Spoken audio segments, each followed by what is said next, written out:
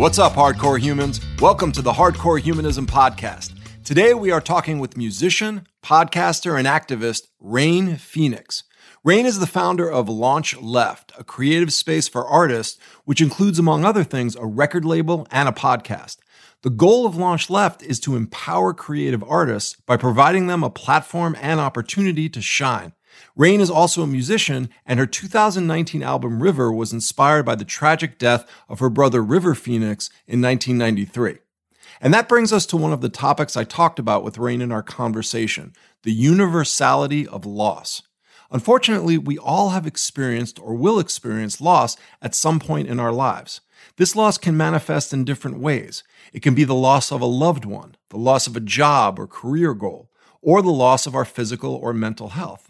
In fact, loss is such a certainty that it is crucial that we have an understanding of how we conceptualize and how we cope with it. And yet, as common as loss is, it can often be something of a taboo topic. We are allowed to talk about our loss for a time. We are allowed to grieve for a time. But after that, we are expected to just move on and get over it.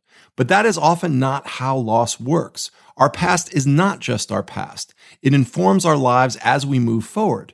And a loss, even if it was from decades ago, can still actively inform how we think, feel, and what we do in the world.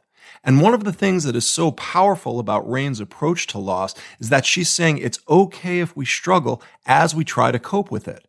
And Rain's approach to loss and the universality of loss is part of a much larger concept that she discussed with me, which is the concept of what Rain calls militant love. Now, in the Hardcore Humanism Therapy and Coaching Program, we want you to apply principles of humanistic psychology to your life so you can find your purpose, work hard to achieve it, and build a community around you who will support your most authentic and purpose-driven life.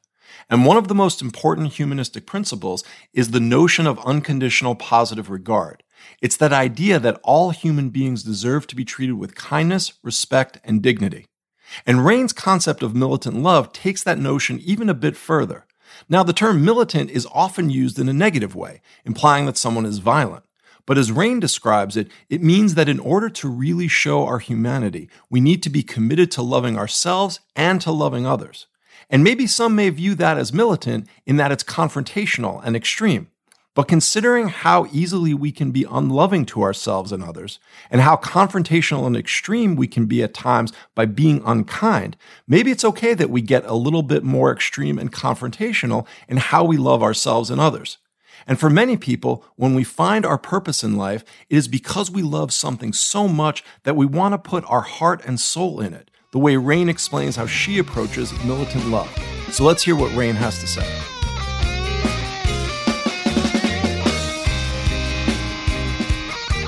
So, Rain, welcome to the Hardcore Humanism Podcast. Hello, Dr. Mike. So nice to be here. It seems like only a few minutes ago we were talking on your podcast. It does. How strange time is. So let's get right into it. One of the things that you have been very outspoken about, and I think is a wonderful concept, even though it comes from a painful place, is the universality of loss. I think that so many people, when they experience loss, feel at that moment in time isolated, alone, like they're really the only one who understands what they're feeling. And in some sense, it's true because everybody's loss is kind of unique. But you have really talked about trying to make people feel less alone in their loss. Yeah, well, I mean, I think from my own personal experience, the more that I connected to my own loss and grief, the more that I connected to it was based on the fact that I included that of others and thinking like, wow, if feels this way for me, imagine what it feels like for that person who's lost two people in a row. Or the more that I include others in the process of grief and loss, the more that I actually didn't feel alone. And the more that I realized that, wow, we're all connected through this thing that we don't really talk about very much in Western culture, and that we're all afraid to even say out loud for fear that somehow it's going to kill the people we love just to talk about it, right? that through the process of kind of just having more awareness for the loss that others experience, I was able to really touch into my own and also feel comforted in it. I know that's a strange word to say, term to use right now, but it didn't make me feel as alone to know that, I truly wasn't, that we all will and either have or will experience loss in our lifetime. And that was really important for me to make that connection, because my heart immediately felt softer and more inclusive toward others. And I didn't feel so siloed and alone. And I really appreciate you sharing that journey, but I want to take it back to the beginning before you embarked on that, because one of the things that is so difficult for people is that oftentimes people and relationships feel very fragile. And I think that when someone's experienced the loss, one of the things that they're worried about is that they don't want to say something or, unleash their grief in a way that might be alienating to people. And they also are a little bit sensitive to the fact that people tend to say unintentionally things that are potentially damaging, and that leads to that isolation, that combination. I'm just kind of curious if you ever felt that way. You ever thought to yourself, like, if I shared the depths of my grief, it'll alienate people, and people, even well-intentioned people, coming to you and saying things that you're just like, oh, this is just making me feel worse, not better? No, to be honest, it's in hindsight that I've really been able to even look at it and process it properly. I'm an incredibly private person, and I actually was very happy if people felt awkward and didn't say anything to me. And for many years, I don't enjoy that part of it. I wasn't looking for grieving community anytime that I've had loss. It is a very private thing, right? But in a vast and aspirational way, when I connected it to thinking about over lifetimes how many people have lost the people closest to them, and people experiencing war and famine and systemic racism and sexism and being beat up for being who they are, and all these losses, these relationship losses, all of it, that in that kind of, in a more aspirational, connected to all of it way, it really helped me process, right? But I've always been someone who's like had my own sort of way of processing. And I understand what your question is, which is basically like, and people all the time say, I don't know how to respond to death and how to be there for the people that have lost someone. I feel like everything I say is inappropriate. And, and I do understand that question. And I will say, for my own, just the experience of loss in itself is helpful to those who haven't yet lost and suddenly do. Being one of those people who can just say, I've been there, and I'm sorry. And if there's anything, like, I'm right here. But I know that it's very complex, and I know that one day you don't want to talk to anyone, and the next day you wish everyone was there by your side or whatever. So that knowledge of the experience and that open-heartedness is what I think has actually been incredibly helpful to me and to friends and others who've lost, because of just an awareness and a being there without trying to run to the rescue or, I think that can be jarring, and depending on the person, like me, for instance, who is very private and didn't really want a lot of fanfare, it's important to try to know who the person is and what their version of grieving is. And part of that is just holding space for people, just saying, I recognize that this is an extreme discomfort and sadness, and I'm here. Whatever that looks like for you, I'm here. That's hard to do because we all think we know what's up, and even if we don't, we may misstep because we're trying to do the best we can, and we're doing it on account of what we think is best and not assessing the situation. It takes a lot of, I would say, patience and courage just to sort of not respond knee-jerk around grief and loss, because everyone processes it differently, and there is no expertise, I believe. It's about time in, and that's my experience. Yeah, and that concept that there's no expertise, that is something that I really try to say to people, and don't get me wrong, I think that people who offer up their perspective, whether it's through science or clinical experience or personal experience, I think that's all wonderful as potentially informative. But as you're saying, if I'm hearing you correctly, I think that one of the most damaging things that can happen to a person is to be under the impression that there's a specific way that they have to grieve. And if they deviate from that, it's somehow, quote unquote, abnormal, because loss is difficult enough already. And you don't want to superimpose some kind of arbitrary mechanical system around it. Mm-hmm. Yeah, absolutely. I mean, for me, part of why, that song that I wrote, Time is the Killer, was kind of about that nonlinear grief and how you cannot silo it. You cannot put it in sections of your life and say, and this year I grieved this properly until this time, and then I was back at work, and none of that. Like, for me, it was a 25-year experience that culminated much later. And at the 25-year mark, much more than previously, I was unable to articulate those feelings. I was grieving, but I didn't have this sort of breadth of maturity and age to look at it and experience it from the depth of like an adult brain. And so that was really important, that I let myself find that place over time and didn't push, like, I can't believe I'm not here yet, Yeah. And tell me if I'm quoting this right, but this is one of my favorite quotes of all time. The wild animal of grief does not choose a finite amount of time to process it. That was like, is that an accurate quote? Yeah. Oh, man. That was like one of those when you listen to a song and you're kind of like, oh, I wish I had written that lyric. I was like, how come I didn't say that quote? That was so awesome. And I think that it's the wild animal of grief. It is not to be tamed.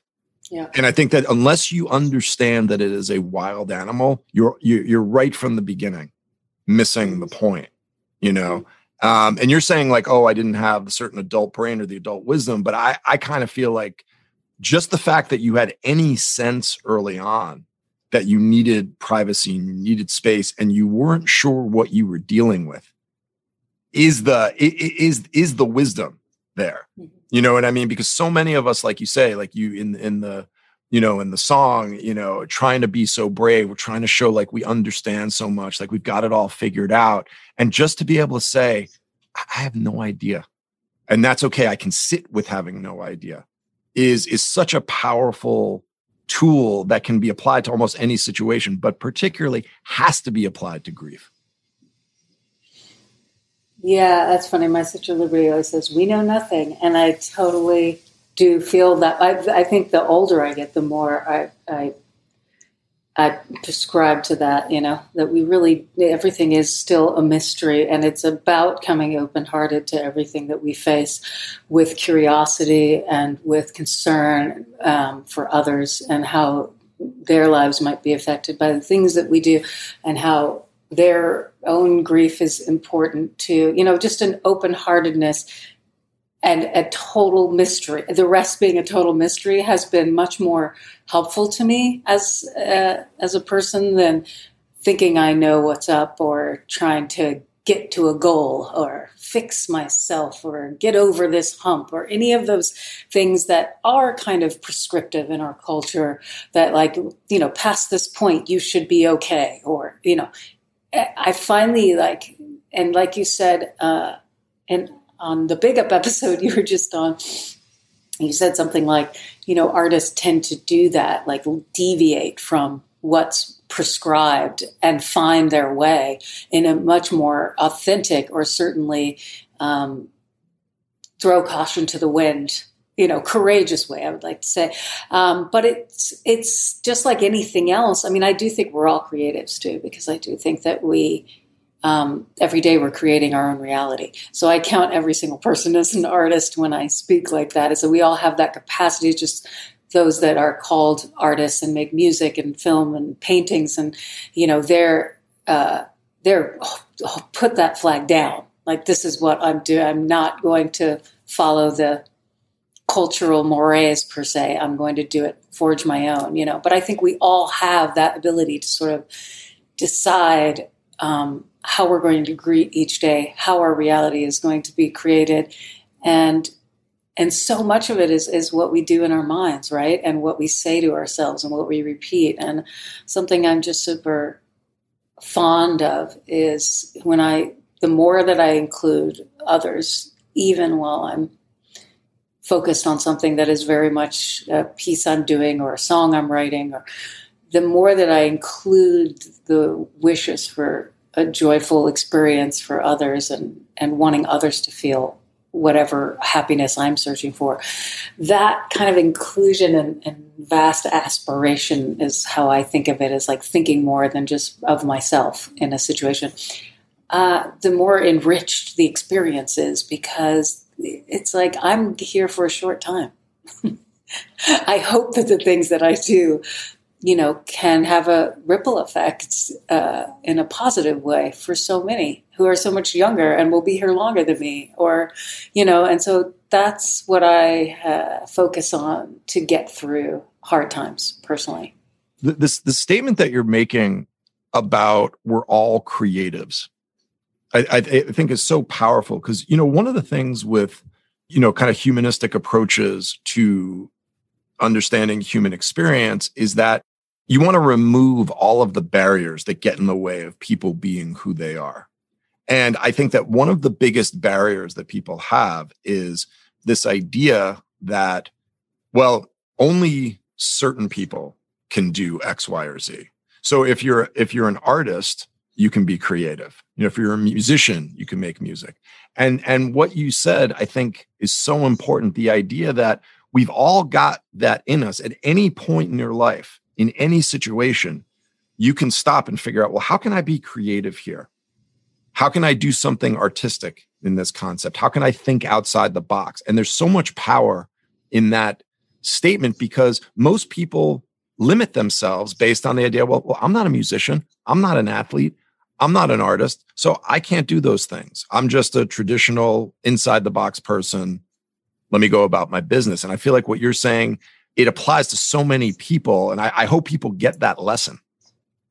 Yeah, that's powerful. I mean, I think even being raised in an artist family myself, it still was a practice to remember that it was okay to be outside the box. And, and I was so lucky because I had a community in my family that was all making art and was that, that we were all outside the box in a sense. But even still, there were times where I wanted to conform, like, oh, but everyone's doing it like that. And so I can't imagine what it's like for people who don't even count themselves as creative, and, the trajectory it might take them till they finally land on like, wow, this is who I really am. And it's okay to be me. And it turns out I'm a graphic designer, or I'm a singer, or, and I'm like the world's first atonal singer, whatever it is. Like, I always love that idea that we get there, but the more, really what Launch Left is about, what I'm trying to do with that space is kind of create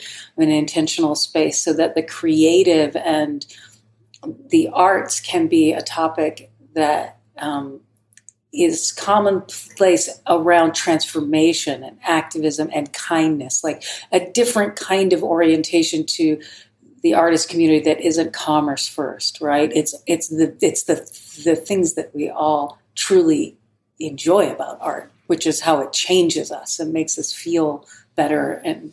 And so that's something that I've really been, that's really at the core of what I'm trying to do with Launch Left. And that goes back to that idea that we're all creative. So how do we awaken that and share it with others? And that idea that you've talked about is that you want Launch Left to be a light switch for others. And that concept of transformation, because a lot of people, even in the business world, talk about the concept of transformational leadership. You want to be that person that inspires people, not because they're afraid of you, not because something bad's going to happen to them. You want, by your example and by your passion and by your commitment, for a light switch to go off in them, say, like that's like just being around this person's inspiring me to think that way, to kind of think in a different way. And I love the way that you have not only the profiles, but the introductions. So like kind of like a more established artist introducing a lesser known artist. I feel like that's such a wonderful modeling of how we can all see this as this like ongoing transformational process. Yeah, and I thank you for bringing that up, because that's such an important part of it. And ultimately, I don't really see. I would prefer to take more and more of a back seat. It just so happens that for me, this idea is that it's really just creating a space for community of artists to share about things that aren't money first, fame first. And when you're in music and art, that's basically your goal. If you're going to survive, you have to become famous or rich, right? Like that's what's told to us in a cultural sense. And so just creating a space where that's not the orientation, it was the first step. And I've always tried to kind of like, be a part of it, but not be necessarily the light switch. My hope is that by creating the space that different people will interface with different artists and their lights will be switched because of hearing something that they said, right? Like, so that was always important to me, is that it really wasn't like a personality brand for me as much as it was trying to create an intentional space for artists to feel seen, heard, and lifted up by others in their community, and also by the audience at large. Like the audience is part of it. It's interactive in a sense. And we're building more towards that in 2021, but that's always been super important part of it to me, is that it's kind of it is an ecosystem unto itself. And I'm, a part of it, a small part of it.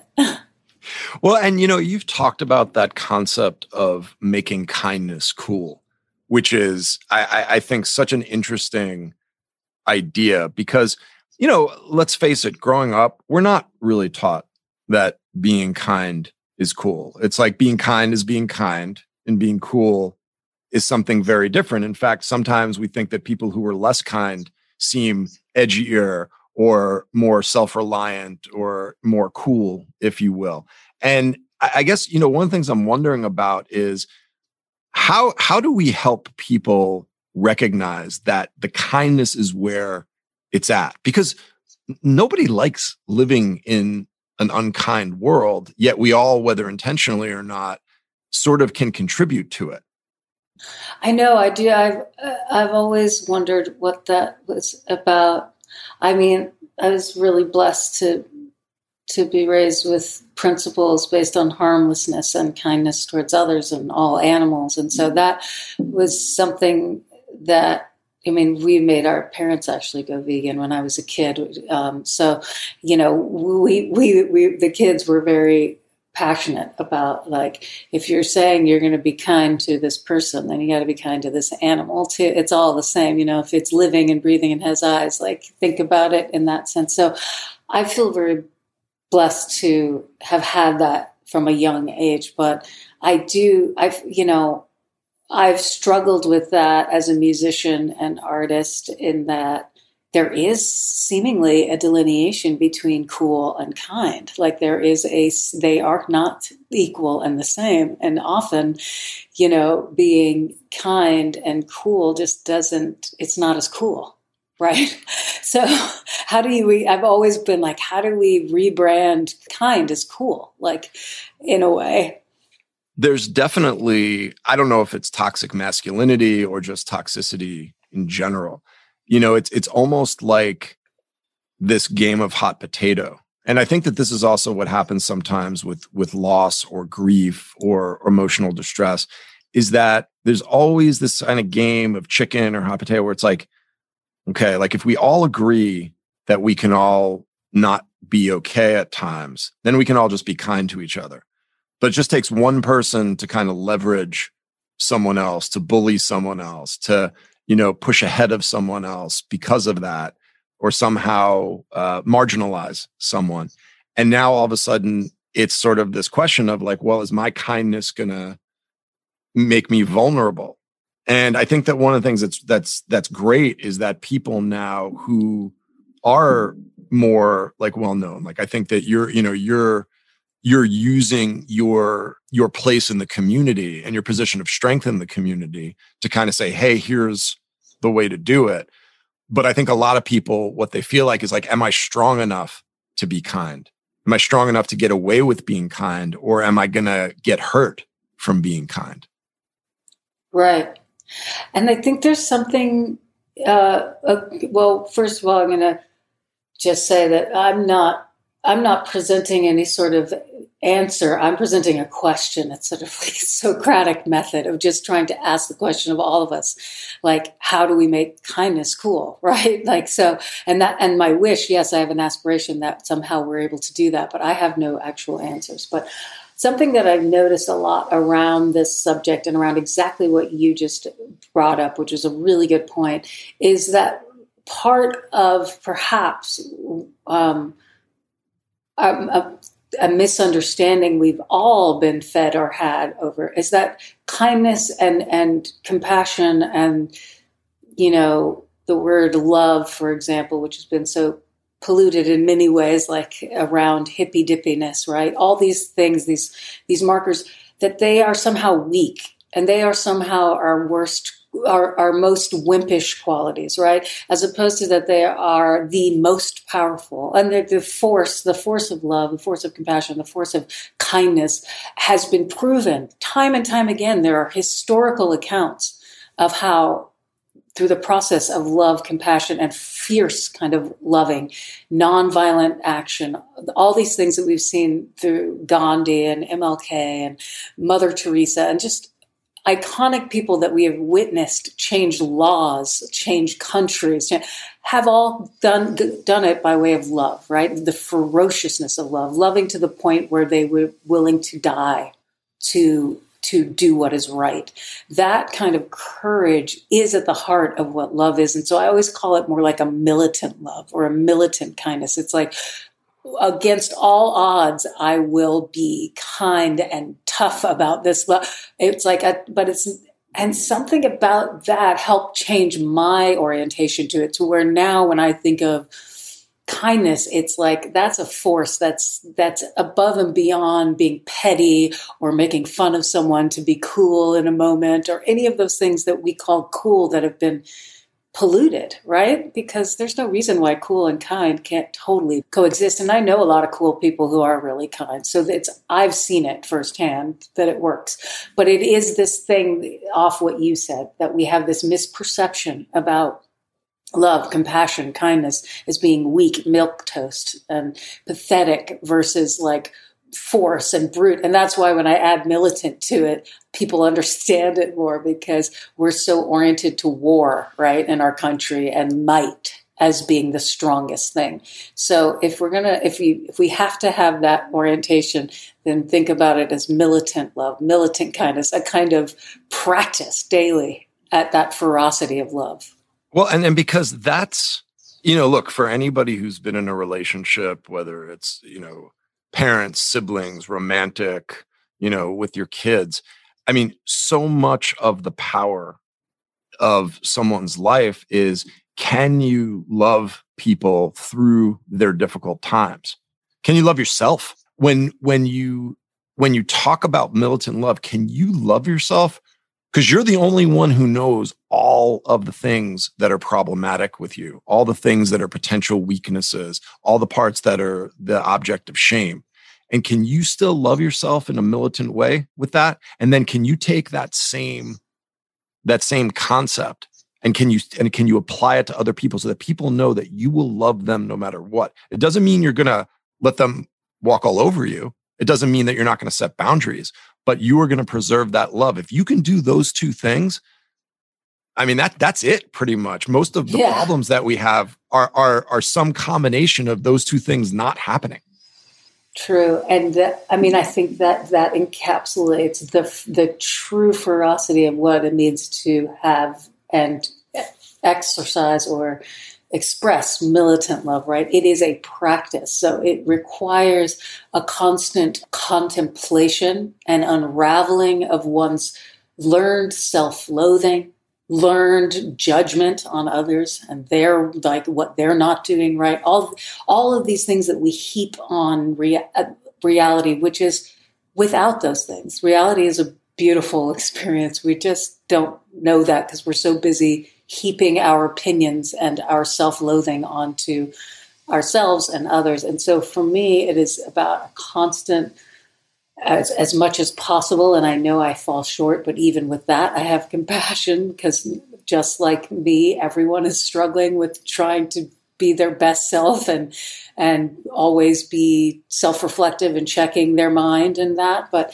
really for me, it's about contemplating, and allowing, like, instead of self-loathing, noticing that each time that I fall off the proverbial wagon of whatever, thing that I really believe in or feel like, but today I just don't feel like doing that, or that it's less, that the gap is smaller, that, also within that apathy or lack of, like, a moment where I lack the kind of wherewithal to follow through on something that I believe, or that I catch myself and going, well, that was that was less time than last time. And so that I can come in so that self-loathing doesn't overtake me, so that self-love is a part of that animal. And that's also a practice, right? It's a contemplative practice that you're constantly, like, I have to be using my mind to combat what I have learned through societal constraints and cultural mores and all of that. And really remember, like, I decide what today is and I decide what tomorrow is. I'm creating my reality in the way that I see others and myself. So how can I be gentle with myself? How can I be gentle with others? That has helped me. And it's so interesting. It doesn't really match again when you say militant love and that, but that is to me what that kind of you have to be militant. It's a practice because it's so easy just to fall prey to what, the social mores are, or how we've, like, the signaling of how you're supposed to be, right? Or at least just do it on paper, but not really. And so beat yourself up at home, but when you go out in the world, act like you really care, or, all these things. So having to really stay focused on maintaining an authentic self is a constant practice, and it requires militant love for oneself and others. Did you come up with the concept militant love? Like, did you? My friend Katie and I did. I think we even have the domain name. We've always been super inspired by this idea that, bothered by the idea that love gets a bad rap as some sort of like nary-fairy hippy-dippy thing, when in reality we, like, our heroes have all used the power of and harnessed the power of love to change. I mean, Gandhi, like, marched into the British Empire and said, the Indians are going to take back our country and you're going to help us. And they all laughed at him. And yes, he died for it, but that became the truth. He did that. Do you know what I mean? And it was all with love. Yeah. And it's interesting because it just occurred to me, because I just realized I wore my chic shirt, not intentionally for this conversation. But when you said militant love, it made so much sense to me, but I'm realizing that part of it is that earlier on our podcast, we had Nile Rodgers of Chic on, and he talked about the love that was associated with the militancy of the Black Panther Party. And what he was kind of explaining is that, like, people see this as, it's violent and whatever. And I'm not here to get into like a political discussion about it, but for him, at the very least, where it was coming from was a place of love. And if, you have to remember that, like, all these things that you're talking about, self-loathing, addiction, depression, anxiety, shame, these are not things that just land and then stop. These aren't static concepts. These are processes that exist with us. And they're processes that are playing chess. They're not playing checkers. They're figuring out, your addiction is figuring out 12 moves ahead how to get you to drink, how to get you to use. It's not going to just say to you, oh, hey, you've been sober, like, go use. Oh, hey, you've been feeling good about yourself. Why don't you start self-loathing? It's always working. And so if you're going to have militant love, which is a concept I'm really getting into more and more, it has to be that same intensity. It has to be a commitment. It has to be a process. It's never won or lost. And that's where it really comes into contact with that concept that you have of, you're never not an artist. You're never not creative. It's always there as a process for you to begin, in the same way that loving yourself and loving others is always there. So if you feel like I've done too many bad things or too many mean things. It's like, you can still start and people will be receptive to it, maybe not right away. And so I love what you're saying. And that's why I agree with you. Militant love is not, that's not a paradox. Those are things that go together at least in my head. So I don't know if that's comforting. No, absolutely.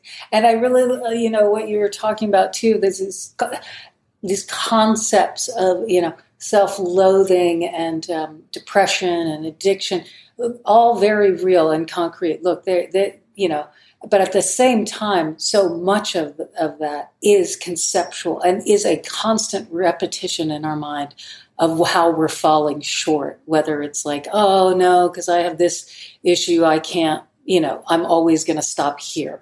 Like, I do think that something about militant love is that it can kick open some doors and reimagine these concepts. I'm in no way suggesting that addiction is not real for people, or that, that the hard-won things that are proven to them.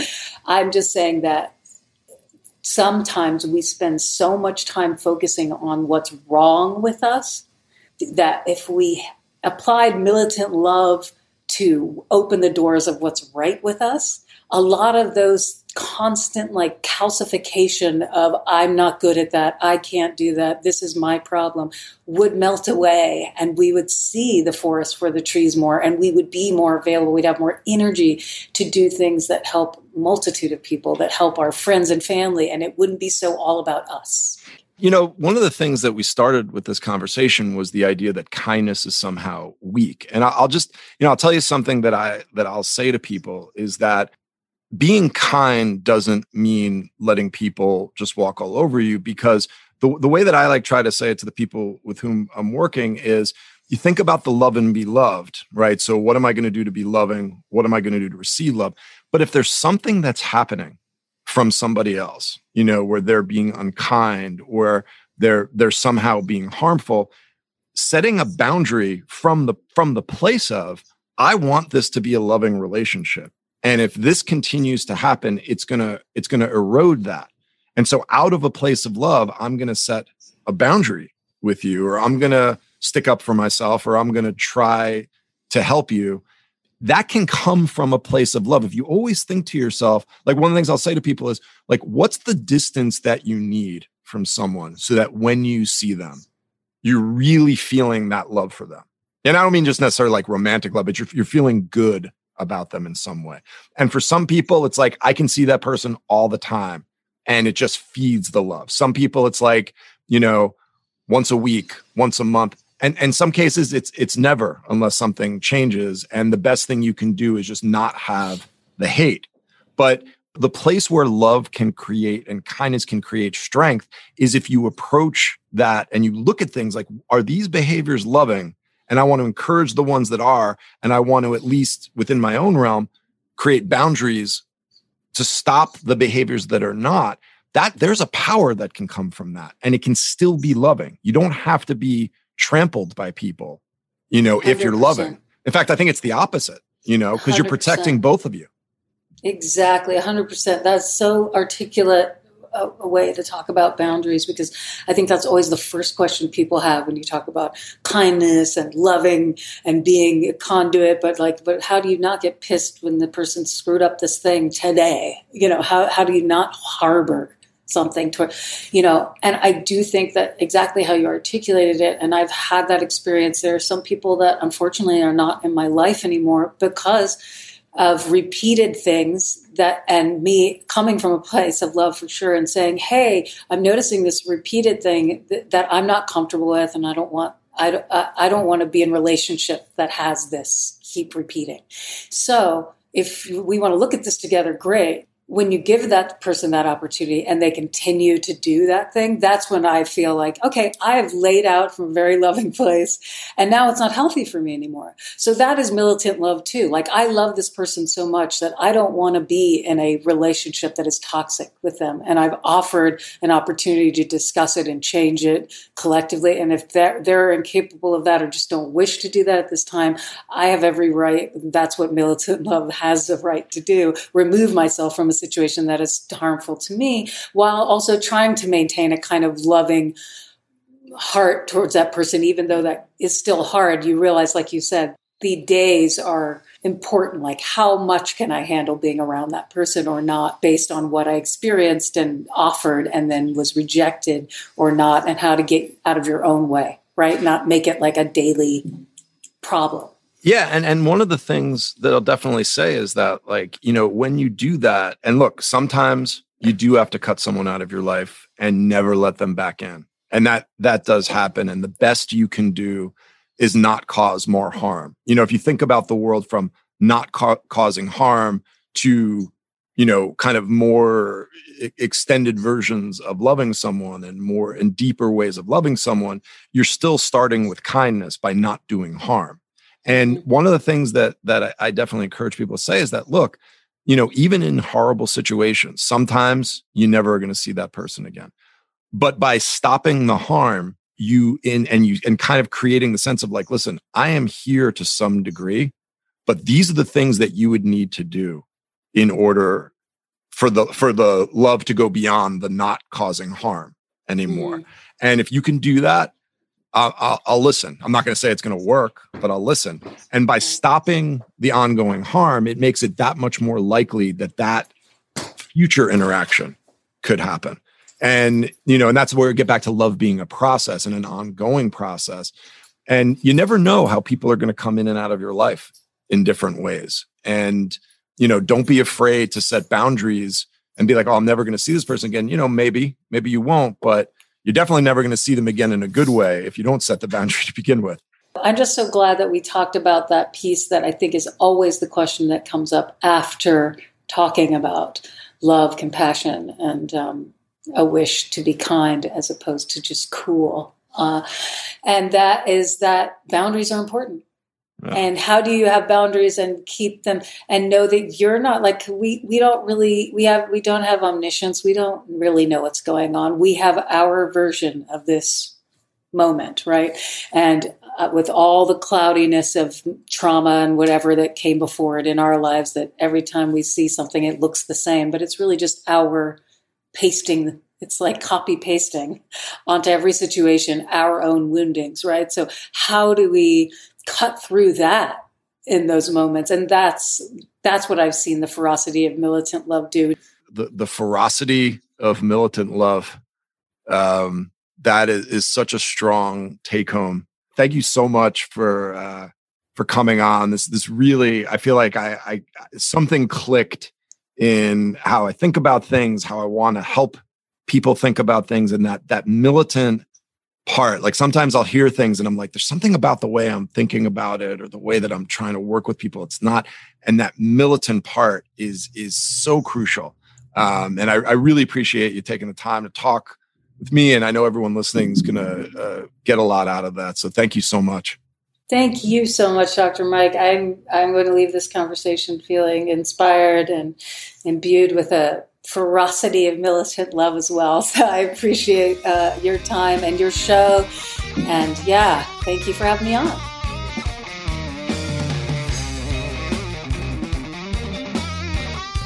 So there you have it. Rain Phoenix talking about the universality of loss and the concept of militant love. You know, it is so natural for us to fall into anger, hatred, resentment towards ourselves and towards others. And this is especially true as we go out in the world and try to lead a purpose-driven life. Our good intentions can sometimes result in stress and devolve into more negative feelings. Maybe we need to be a bit more intense, extreme, and confrontational, a bit more militant about making sure that we prioritize loving ourselves and others on our journey. I want to thank my wife and Hardcore Humanism co-founder Eileen Booman for editing and producing this podcast, and my brothers in Odd Zero for letting us use Odd Zero music. If you like what you hear in the podcast, subscribe on your favorite app, give us a rating, and write a review. And if you'd like to take the next step and make change in your life, check out the Hardcore Humanism Therapy and Coaching Program at hardcorehumanism.com. So get at it, Hardcore Humans. See you next time.